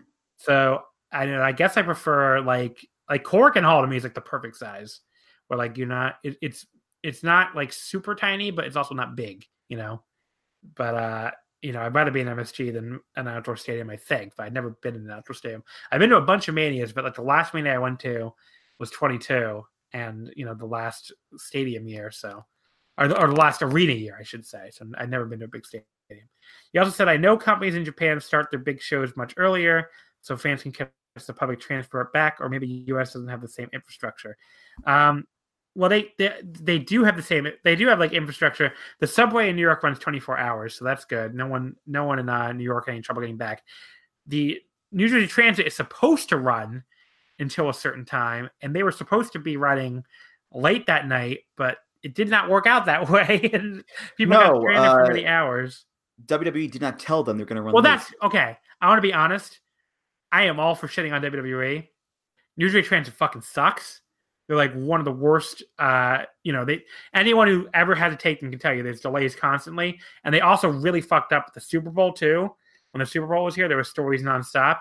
So maybe that's true. Maybe WWE didn't tell them until the day before, but that could just easily be bullshit. Like New Jersey Transit is really bad. So they might be the only thing on earth I hate more than WWE. So that if it's true, then whatever. But like, they are really awful. TJ at ASPIR_. Obviously, this would be for you, Andrew. Best entrance theme you heard live this weekend? Kazeni Nare and MSG. Yeah, that was incredible. Which no one also at Rev Pro because that building was smaller. Yeah, the crowd was like 10 times like louder. It was insane. But yeah, Kazeni Nare definitely for sure. But yeah, I would enter. Ready for be very shocked with this answer. I was very into hearing Naito's theme song live. What? Yeah. What? Very surprising. If I had to go to another one, a maybe more surprising answer, just hearing like Saki Akai come out to that Gwen Stefani song live is always a hoot. So that might be my runner-up. At Spiffy 6123. Why were you, and this is me here, not at the Giant Post MSG VOW hangout? And how many years will it take you to get over your regret for missing it? It will take many years for me to get over it, but my girlfriend was a trooper, okay? She went to this karaoke at 1 p.m. That's what her day started. Went to a quick dinner that we had to rush through, which she was not happy about. No, she was not. Because she was there. And then sat through a 5.5 hour wrestling show. And she was like, John, I am tired and want to go home. And I was like, yes, dear. So that is the answer. That's why I was not there. I did go because I'm a trooper, and I went. Spiffy is Sean Flynn, by the way. He used to do the Raw reviews for the site. Yeah, should have said that. I'm sorry, Sean. Yeah, but I text Rich like after the ladder match, like, where are we meeting up after this? And he gives me the address for the bar, and I go there, and it's me, Sean Cedar, Dylan Justin, and Taylor Manberg, and we're sitting at the bar, and we're waiting for Rich. We're waiting for Rich. I text him like, where are you? And he texts me back, oh, I'm talking to Daniel Makabe. I'll be there real soon. He gets there like 15 minutes later. He takes like forever to get there. And he gave us the address to go. So it's like, yeah, I'll meet you there like 30 minutes or whatever. But Sean Flynn came up, and Joe Gagne, Ricardo, who else was there? Joel Damon, Rich, Cubs fan, a few other people, I think. But it was a fun time after the show. Had a few drinks. Yeah, I wish I'd gotten to go, but I mean, yeah, understandable. It's pretty. I met most of those people throughout the weekend. So yeah, the ones I didn't meet, hopefully it'll be at Dallas or if I go to Tampa next year, which I probably will. Are you going to go to Tampa next year? I don't know. It just ended. It's like I don't even know, to be honest. I think I'm going to, as long as if DDT or Stardom or fucking All Japan or something go, I will definitely go. If no Japanese promotions go, then it's more like, I don't know. Mm-hmm. I had such a great time, I might just go anyway. So we'll see. I mean, this was my first Mania weekend because they brought it to me, basically. So, Bad Take Jake, how devastated? Not the actual Bad Take. Not that Jake, one. Not double cross King. How devastated were you when Kenny didn't crash the DDT Battle Royal? You could see, you could hear my crying, my fucking wailing on the broadcast. I want Kenny, yeah. I was so unhappy. At X John Neve, do you think there's any chance New Japan actually cares about how poor ROH's portion of the show was, that they cut their ties? Did you see the relationship continuing despite that? I don't know. I think my gut says no, that just being in the Garden and getting to do all this stuff will overshadow the fact that the Ring Runner stuff was so bad. But maybe like the End Zone cast thing being awful and like overshadowing Tanahashi's entrance, that kind of thing might stick in their craw, maybe. But I don't know. My gut would say no. My gut would say like it's going to continue because, it's beneficial for New Japan. They have an American company that's fucking grovels at their feet to keep them around, basically. Gives them the top 3 out of the top 4 spots on this Madison Square Garden show. I mean, I see why that's attractive to them, but I don't think it will ultimately have any difference. About the same, yeah. I think, yeah. At Rudo Kraus, with all the madness this week, have you had any time to catch up at the beginning of the Champion Carnival?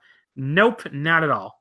I hope I will soon, but I'm gonna get into it as soon as I can. But I just had, I got, basically since the Mania weekend. Yesterday I saw Howl's Moving Castle in theaters, so that was my thing yesterday. I was at the Ghibli Fest. But today, obviously recording that, so just haven't had any time to catch up on it yet. And we're recording this episode, by the way, so if you're wondering why you're getting like 2 in 1 week, basically, because there's a good chance I'll have to miss a week coming up, either next week or the week after, because of Anime Boston, and I'm gonna, be very busy traveling to that and attending that. So I'm not sure which week, if one of the two. I think it'll be maybe next week, but we'll see. At Wrestling Ratings, Champion Carnival opener in Tampa next year, since New Japan is doing G1 in Dallas this year. How diluted is this thought? I think a little diluted. I don't think they're in any state to fly everybody over for. I don't know. It doesn't strike me as realistic. To fly, enough people over to do it and disrupt the schedule since it starts and then wait longer. I mean, maybe I'll eat my hat. Maybe it'll Thomas here will former guest and current VW contributor will get to come on here and laugh at me for being stupid, but my gut would say no. Yeah, until All Japan has like a few shows in the United States and draws well, I don't see it either because it's Champion Carnival. It's like it's not like here is All Japan Pro Wrestling. Like it's a tournament, so I don't really see it either. So. At the Super J Cast, please dedicate at least 15 minutes of the show breaking down and analyzing the 4 hours of karaoke that we did with Damon. So I guess this must be Joel talking, and Molly's cameo, including who you think won the bond off. Okay, first of all, I don't even remember who the fuck sung what in the bond off. I was so fucking drunk by that point. Like we were doing like shots, and I was drinking a ton of just regular drinks too. I was really, really drunk. This was towards the end of the 4 hours. So, yeah, I was quite wasted by this point. But, yeah, why don't you make a pick here, Andrew? Because apparently you were, a little more sober. Yeah, well, Joel sang Goldfinger, and Damon I do remember that. Damon sang A View to a Kill. A great song from a terrible movie. Yeah. I may give it to Joel. on that one because I think he's got some golden pipes, that boy. The British thing, too, helps for... Yeah. But Damon was good, too. Don't do anything from him. He's good, too. The only thing I regret is that Joel and I did not do a better job on Taichi's theme. I was just way too drunk by that point to do Japanese. It's hard enough sober, but I could not do it drunk. Haley at Cherry Colored. Why does ROH think anyone wants to watch a 50-hour match featuring Bully Ray and Flip Gordon 2019? Because they're stupid. Also, which was worse? The BS that occurred when Mayu lost or Enzo and Cass? I mean, Enzo and Cass is the worst. Cass. Yeah, I mean, that's, the other two things are awful, stupid, and all that, but, Enzo is, a legitimately terrible human being. So that's awful. That's a different level of awful. Okay, so Sean had a bunch of questions. Sean Shedor, our Ring of Honor correspondent. Was the junior title three-way from MSG the greatest sub-10-minute three-way in the history of wrestling? I had to go back and watch that Angle Mysterio Orton match to compare that to what I mentioned. I don't know which was better. They're both really, really good. I don't know. What do you think? I haven't seen it in years, but I might say that the MSG one was better, I think. Yeah. To be honest, because it's a recent memory, I guess. But maybe I'll go back and compare the two. Do you think the uncertainty... And we're also probably forgetting some crazy match or something, but I don't know.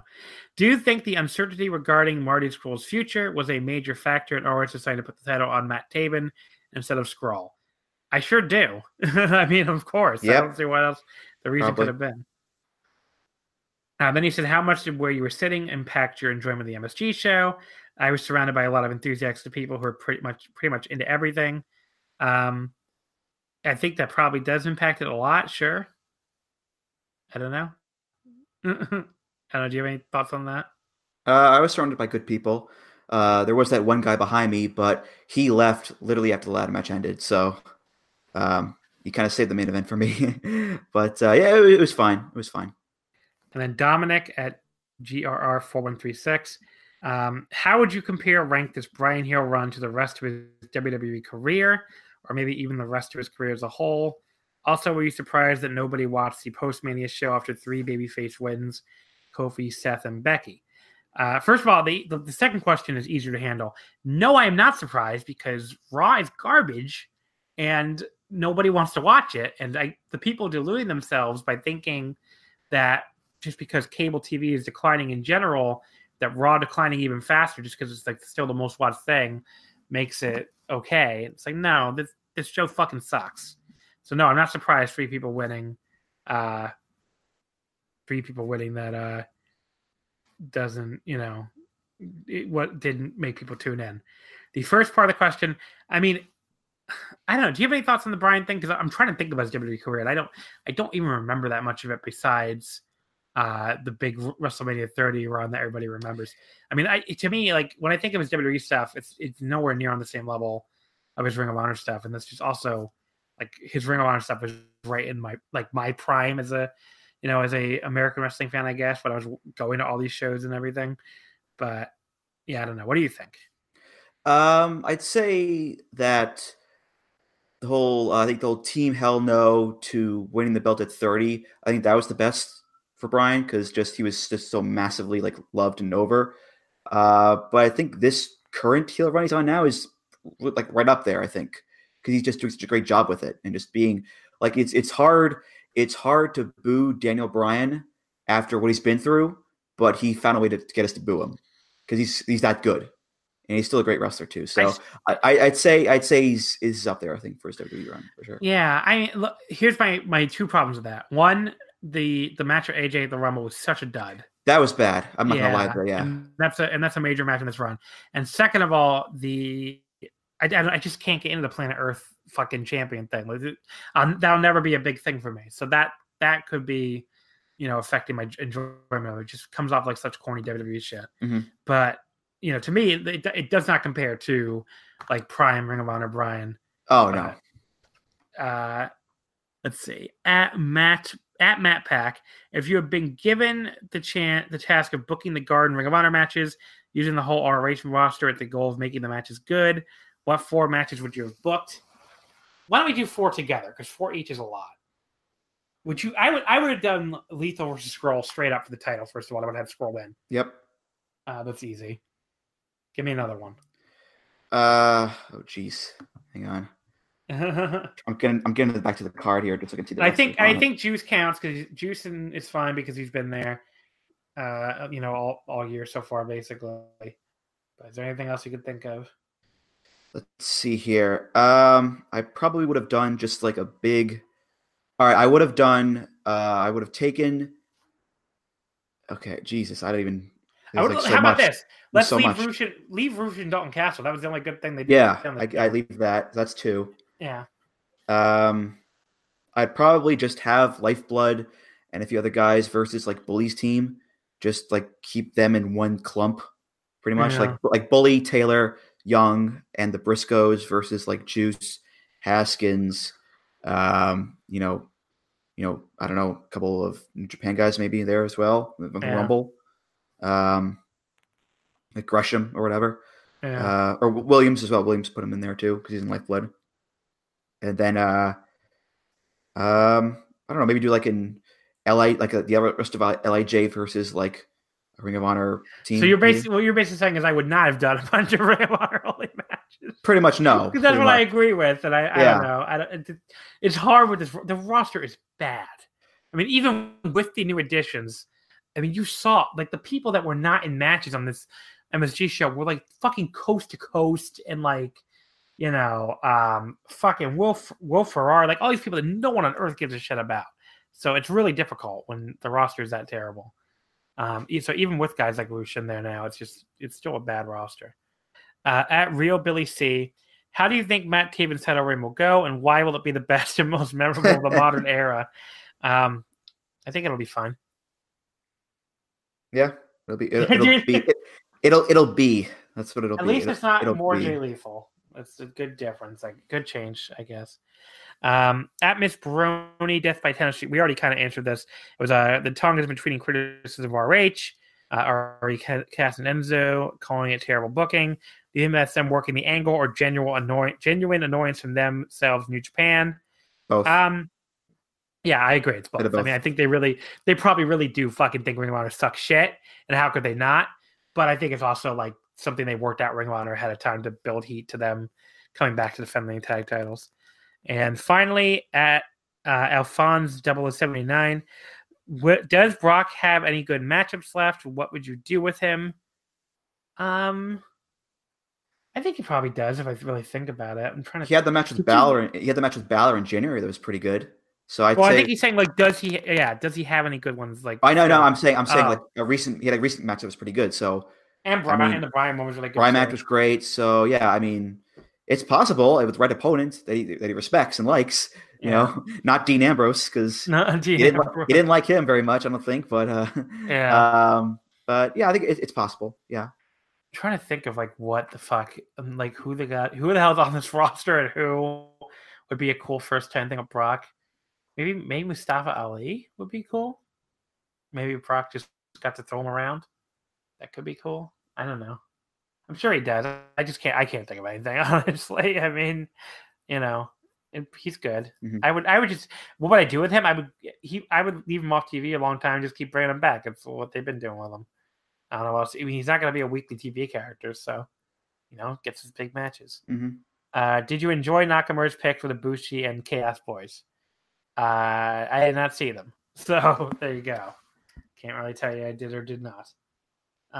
Okay, so I guess that will wrap things up. Andrew, you have a podcast to plug. Yes, I do. I have a podcast called Music of the Mat. It is a wrestling music podcast that is also part of the Voices of Wrestling Network. It comes out every other Tuesday. So check your feeds, subscribe on iTunes, Google, wherever you get the podcasts. I also write for Voices of Wrestling. I have various articles and reviews, previews. I wrote for the ebook every year, pretty much. You can follow me on Twitter at Andrew T. Rich. Wait a second, you won't give us a scoop on what the next Music of the Mat's gonna be? It's just gonna be like a recap of my mini weekend, pretty much. Oh, okay. With like music interludes in between of like the different themes I heard over the weekend. So yeah, it's a solo episode, but it'll be fun. A little bit more detail than the weekend as a whole. So, but yeah, follow me on Twitter at Andrew T. Rich. I usually tweet goofy stuff on there. Nonsense. Follow Andrew on Twitter and at him and demand John's return to Music of the Mat because it's been a while for him. You'll be back. Don't worry. You'll be back eventually. You can also follow the podcast at Music of the Mat on Twitter as well. So yeah, that's it for me. John, thank you so much for having me on again. This was a lot of fun. Yep. Thanks as always for coming on, Andrew. And of course, you can follow us on Twitter at WrestleOmikaze. Wrestling Doesn't Fit. And we will be back either next week or the week after. I don't know which week I'm skipping yet. We'll have to figure that out. But we hope you enjoyed getting 2 episodes within a week. Don't get used to that. Okay. And we will see you next time. Thank you as always for listening.